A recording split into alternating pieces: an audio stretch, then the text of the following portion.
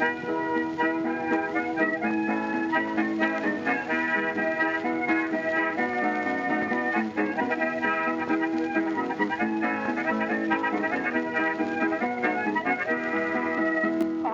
everyone and welcome to Shot Reverse Shot, a podcast about film and television in a very broad way.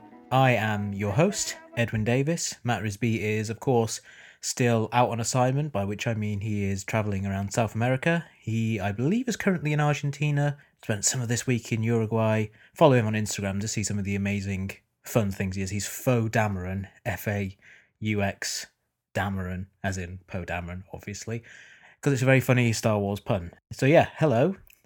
You know how I said I wasn't going to do any more episodes for a while? I lied.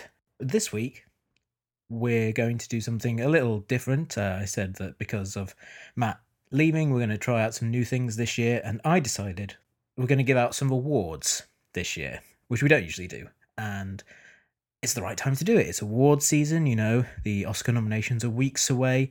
On the day that I'm recording this, the Golden Globes are about to air, and they're going to hand out their little trinkets that don't really matter, but people obsess about anyway. And at the time that I'm recording this, the ceremony hasn't aired, so I can't say who has won, but at a guess, I'll say congratulations to Damien Chazelle for winning Best Director for his nostalgic wankfest La La Land. Congratulations to alleged sex offender Casey Affleck for winning Best Actor for Manchester by the Sea, and Natalie Portman for Best Actress, probably. I mean, she's good in Jackie, and you know, I'm just kind of, I don't want to sound dismissive of her good work in that movie, which is a good movie, but you know, it's just very tiring at this point to kind of think about all the great actresses that are probably going to lose because they're pitted against Natalie Portman playing an iconic role. So it's award season, and I thought we would enter the fray this year by introducing our own special ceremony in which we celebrate the performances by people who do good work in terrible movies and manage somehow to rise above the fray, or the people who take a paycheck and you can kind of see why they would do it, even though on some level they probably knew that what they were doing was bad. And this award ceremony will be known as Shot Reverse Shot presents the first annual Anna Faris Memorial Award for making the best of a bad situation. Now, I know what you're saying. You've got two questions. One, why Anna Faris? And two, isn't she still alive? In answer to the first one, because, as I said, she's the sort of person who does good work in pretty much everything she does. She's always singled out as a highlight in everything that she does, and she's also someone who has been in basically nothing good. Except for maybe Lost in Translation, but I don't like that movie. But there are plenty of people who do, and she's a highlight in it. But like everything else in her CV, it's not very good. But if she can be the highlight of something like Movie 43, where her entire plot of that movie is to try and get her real life husband Chris Pratt to have a shit on her chest, then you know that she's kind of special. She's a talented comedic actress who just has the worst luck and just has never had anything that really makes good use of her talents. But so I feel like she's a good person to name these awards after. And yeah, obviously she is still alive, but I make these podcasts for posterity, and I'm thinking, you know, when people are listening to this in the Paley Centre in 2117, you know, she will be dead, most likely, as will most of us. Well, maybe not babies. Babies will be alive then. So 100-year-old babies will be listening to this, but Anna Faris will not. So I'm naming it after her in perpetuity. Right, okay, so we're going to start with the first award of the night. And I want to say, none of these 7 people who are nominated are in competition with each other. This is an honorary award, so really and truthfully, these are all recipients. They're not really nominees. They are all getting the award. They all deserved it. And first up is Adewale Akinoye Agbaji for his role as Killer Croc in Suicide Squad. He's ugly on the outside, too. Not me, shorty. I'm beautiful.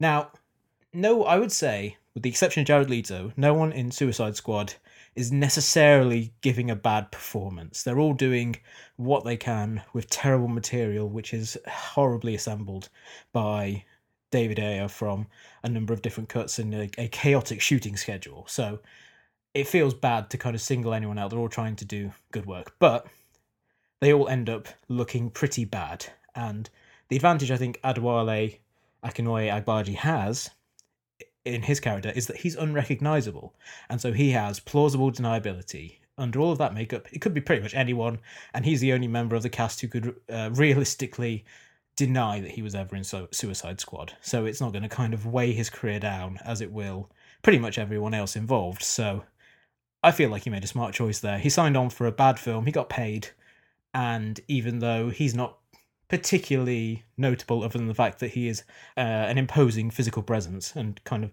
he can't really be blamed for it, and he can also deny that he was ever really involved, which I think would be a solid choice, really. I don't imagine that, considering the end of the movie, Harley's the only one who escapes, and they're doing a follow-up which is like about her and other villains. I don't think he'll probably show up in the DCEU again, so I think he made the right choice of all the people in that cast. And before we move on to the next recipient, I just want to say I'm sick of hearing about Suicide Squad. I'm sure you are. There have been so many breakdowns about why it's an especially bad movie, but I would recommend, and there will be a link to this in the show notes of this episode, but I would recommend watching on YouTube Dan Olsen's breakdown of the editing in Suicide Squad. Dan Olsen, for people that don't know, is a critic and commentator who does a channel called Folding Ideas on YouTube. Used to do a thing with like a folded puppet, which was really kind of a fun character of him to talk about different editing choices in movies and why some movies were terrible in the way that they were constructed. He's since dropped that conceit, but he still, is a very engaging critic and someone who is able to dissect the thing that makes films, which is the editing process, in a way that is really keen and accessible. And he did a very funny, very engaging video about the editing in Suicide Squad and how it is uniquely awful. So I would really recommend people checking that out. And as I say, there'll be a link in the show notes. Okay, second, we have Gerard Butler in Gods of Egypt. What do you want? Immortality. Immortality awaits us all in the afterlife. I don't want to die. I want to live forever. Down there in the lands I conquered, my kingdom. This should be my reward. How? The only way to achieve this is unthinkable. You would unleash chaos upon creation. You would destroy everything. Not destroy. Reshape. Now, I don't know how many of you have seen Gods of Egypt. I would highly recommend you watch it. It is terrible. It is a very, very bad movie, but it is also weirdly watchable. It's a very strange movie, which makes a lot of bizarre choices. Its mythology doesn't really make a lot of sense, particularly if you know anything about Egyptian mythology. The stakes aren't particularly well established. The effects are pretty bad. The action's shoddy, and everyone gives a performance of startling low energy. I mean, everyone in it talks as if they are performing in a library and they're in danger of being shushed. They're all very quiet and not particularly demonstrative. The exception being Gerard Butler, who, as someone who's used to being in bad period movies, such as 300, the movie that made his name, which is awful, and he's bad in it, but has kind of a histrionic tone that kind of suits what he's doing in that movie. And in this one, he's the only one who seems to be making an effort. And even though he's bad as well, he's doing a kind of a ludicrous over the top performance, it is at least watchable and it is at least fun. So points for that, points for trying, even if it doesn't necessarily work out. Next up, Billy Eichner for the Angry Birds movie, in which he plays the character of Chef Pig, or Philip. This one is kind of on a commercial level. I want to say, go for it, Billy Eichner. You get that voiceover money, because there's no shortage of people in New York who are willing to scream at strangers on the street. And as soon as other networks figure that out and start intruding on True TV's territory, his particular brand may not be as in demand. So he should really kind of go out there and sign up to be a voice of a pig in a terrible, possibly harmful animated children's movie based on an app whose popularity has faded somewhat at this point. Also, I included on this list just because I want to talk about how fucking great Billy on the Street is. I recently published my top 20 TV shows of 2016, and as soon as it went live, I instantly regretted not putting Billy on the Street on there, because that is a show that has given me so much joy this past year, particularly in the kind of run-up to Christmas, where I was just mainlining episodes to get me through a particularly hassling and stressful period at work. And there is nothing quite like watching Billy Eichner run up to complete strangers on the streets of New York and ask them hilarious and strange questions, or to see him subjecting celebrities to bizarre challenges and quizzes. The best, of course, being the one where he gets Rashida Jones to try and guess which Jewish celebrities have changed their name, which, if you haven't watched it, it's great. It's called Whistleblow That Jew, and it's incredible, an incredible piece of work. So that was just my Billy on the Street talk, I guess. Okay, next up we have Jesse Eisenberg for Batman v Superman: Dawn of Justice. Problems up here. The problem of evil in the world. The problem of absolute virtue. I'll take you in without breaking you, which is more than you deserve. The problem of you on top of everything else. You above all. Because that's what God is. Horus, Apollo, Jehovah, Kal-El, Clark, Joseph, Kent. Now, I actually feel like I could pick most of the cast of Batman v Superman, because I think a lot of them do try and do good work, and I think a lot of them do acquit themselves. Even someone like Amy Adams, who's such a professional that she takes the least interesting iteration of Lois Lane ever and tries to do something with her. And then you have someone like Jeremy Irons, who shows up and tries to bridge the two divides of his career between serious acclaimed work and absolute schlock by doing this reserved and very noble depiction of Alfred, who is also a guy who sits in a control center and like machine guns people down remotely for the entire movie. So, you know, he's kind of doing good work. Ben Affleck is fine. He's like the most anonymous of the Batmen that we've had, for good or ill. Like, there's nothing in there of the kind of the overwhelming smugness of George Clooney's portrayal, but there's also very little grit or anything to really kind of hang on to in that movie from him. But I went with Jesse Eisenberg because there's a phenomenon that you see in bad movies where you can tell that the actor who has signed on maybe didn't do it before a script had been written, and when they got the script, they instantly knew they were in a piece of shit. And there are two ways an actor can choose to go that. Particularly a critically acclaimed Oscar-nominated actor can go with that. One way is the route that Michael Fassbender takes in the X-Men movies and in Assassin's Creed, which is to make no effort whatsoever, to just kind of stand there, surrounded by green screen, and do hardly anything. Which is lazy, it's boring, it's not fun to watch. The other way is what Jesse Eisenberg does, which is to do a performance that is so terrible and so clearly shows that he hates every word that he's saying that he seems to be trying to get fired. He seems to be trying to actively force Warner Brothers to recast the role of Lex Luthor here on out. And it's wonderful seeing just how many ticks and odd wrong choices he makes in that role. And that is why he is the most entertaining character in the movie, and he gives the most fun performance to watch, but also why he is in many ways kind of unwatchable. But you know, he's the most watchable thing in an unwatchable movie. That's got to be worth something, at least. Next up, we have the person who inspired me to start this entire thing, Michael Shannon in Nocturnal Animals. What you got to say about this man's wife and daughter? I don't know nothing about that. I've never seen him before in my life. What you gonna tell me about Rain Turk? Who? Who? What are you, an owl? You an owl, Lou? I never heard of him. You never heard of him? No, sir.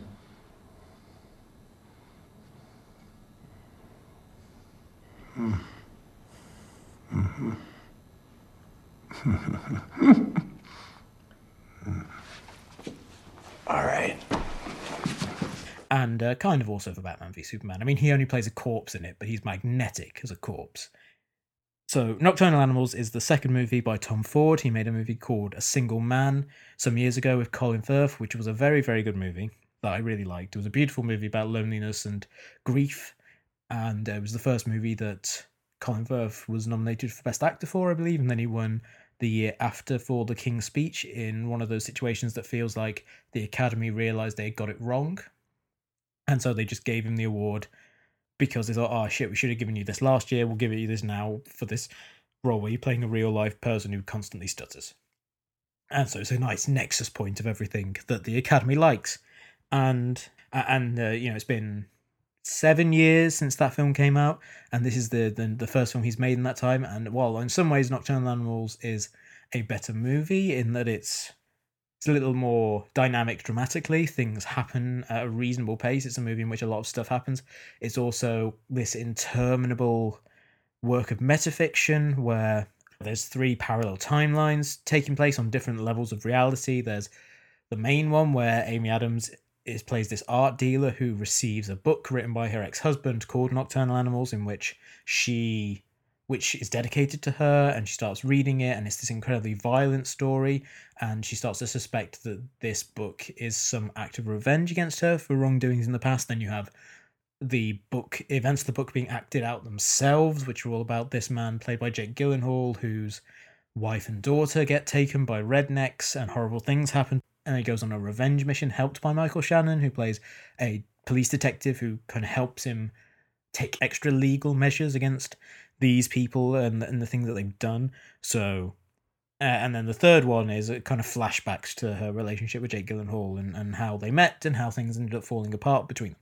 So Shannon's only in the story, the novelistic bits, the events of the novel, which are the kind of the most overwrought and unpleasant. It's a very unpleasant and hateful and mean movie, and that's what it's meant to be. It's not like one of those movies where, like Passengers or whatever, where you think, oh, it's going to be a fun romp, and then you watch it and you realize there's some stuff going on under the surface here that's really uncomfortable. It's like it's a movie that sets out to be hateful. It's just really ponderous and boring and over the top in how it handles these things, and its eventual conclusion is kind of laughable. But Michael Shannon throughout it is amazing because Michael Shannon is an incredible actor who will show up and he will bring a level of fantastic intensity to absolutely everything that he does. And he's great in the movie. He's this really compelling, dark character as this very noirish archetype of a detective who's dying, who decides that he's going to take justice into his own hands and help this guy where the law is going to fail him. And he's just really great in a movie that is awful and will probably, might win something at the Golden Globes tonight. It may get nominated for a bunch of Oscars because the art design's great, but is otherwise just kind of like complete trash. Really well delivered trash, but still trash regardless. Next up, we have Kristen Stewart for Cafe Society. I don't think that's a very good idea, actually. No? I'm seeing someone. Oh. What's he like? Doug is a journalist. Oh. I just thought since you had so much free time on your hands. He travels a lot. And I really like spending my time with you. I hope that's okay. You're very sweet. Have you heard that before?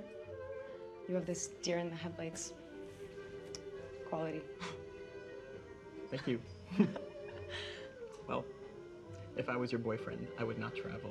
In some ways, I feel like Kristen Stewart is almost the patron saint of this entire idea, this entire awards, the idea of someone making the best out of a bad situation, because in a sense, that's what her career has been over the last 5 years or so, since the Twilight series ended. Because she had, on one level, she had great fortune in that she got cast as the character Bella Swan in the Twilight series, which were hugely successful. I'm sure, made her a lot of money, made her an icon, around the world. People know who she is around the world, and she has kind of like achieved a level of fame that I think is rare, takes her to rarefied air. But at the same time, the success of that movie exposed her to a lot of people who now know her only as someone who's kind of a flat, affectless character who doesn't really do much and doesn't give you much really to like about her.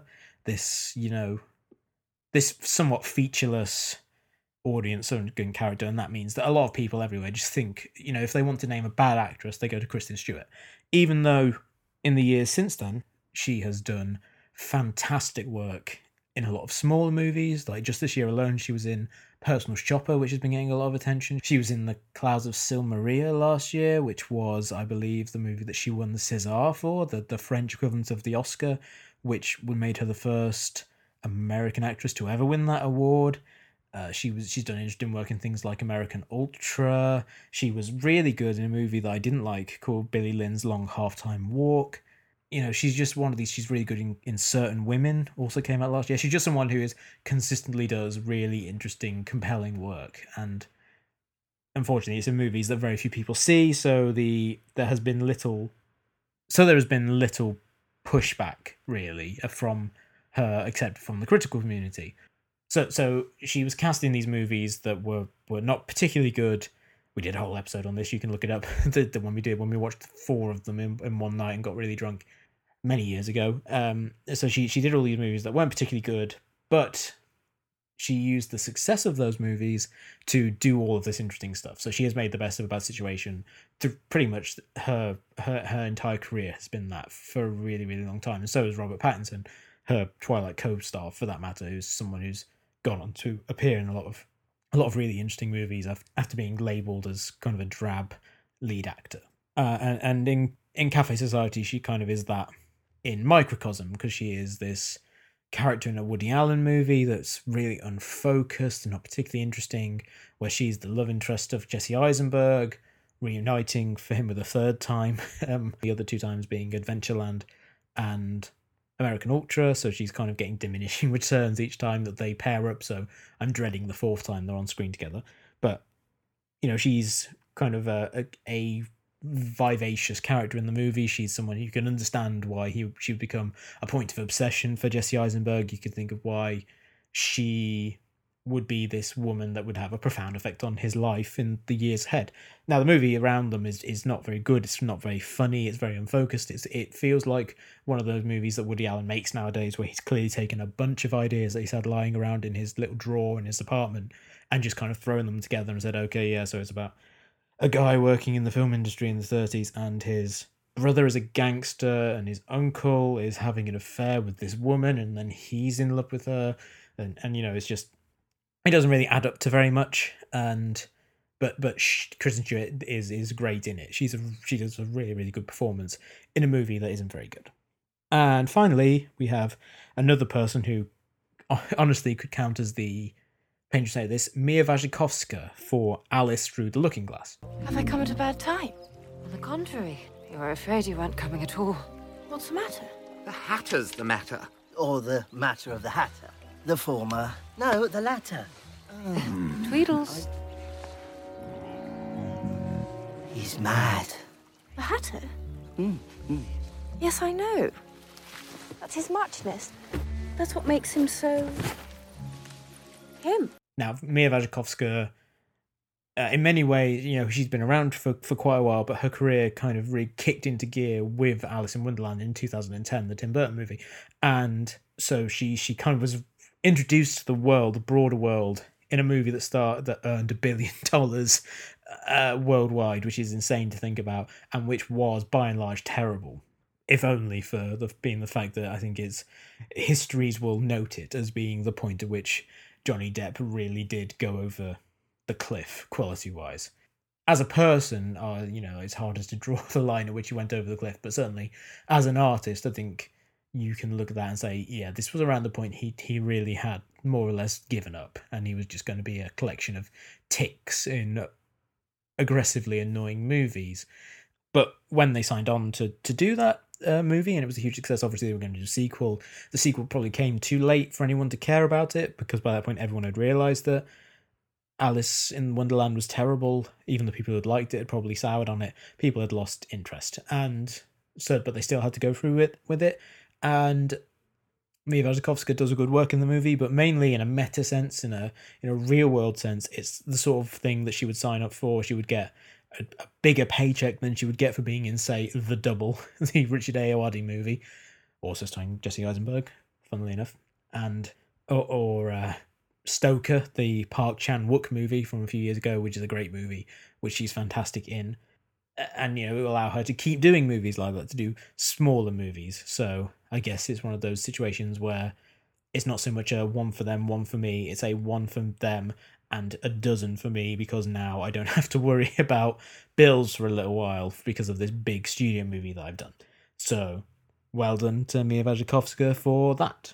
Congratulations to all our recipients, and thank you for listening to this, the first annual Anna Faris Memorial Award for making the best of a bad situation, presented by Shot Reverse Shot. If you have enjoyed the podcast, then, and obviously this is atypical, some might say, but if you enjoyed this and if you've checked out other episodes and you liked it, then please rate us and review us on iTunes and Stitcher and Player FM and all those places where you can listen to us and where you can rate us. It helps us find new listeners. You can like us on Facebook and follow us on Twitter at SRS_podcast.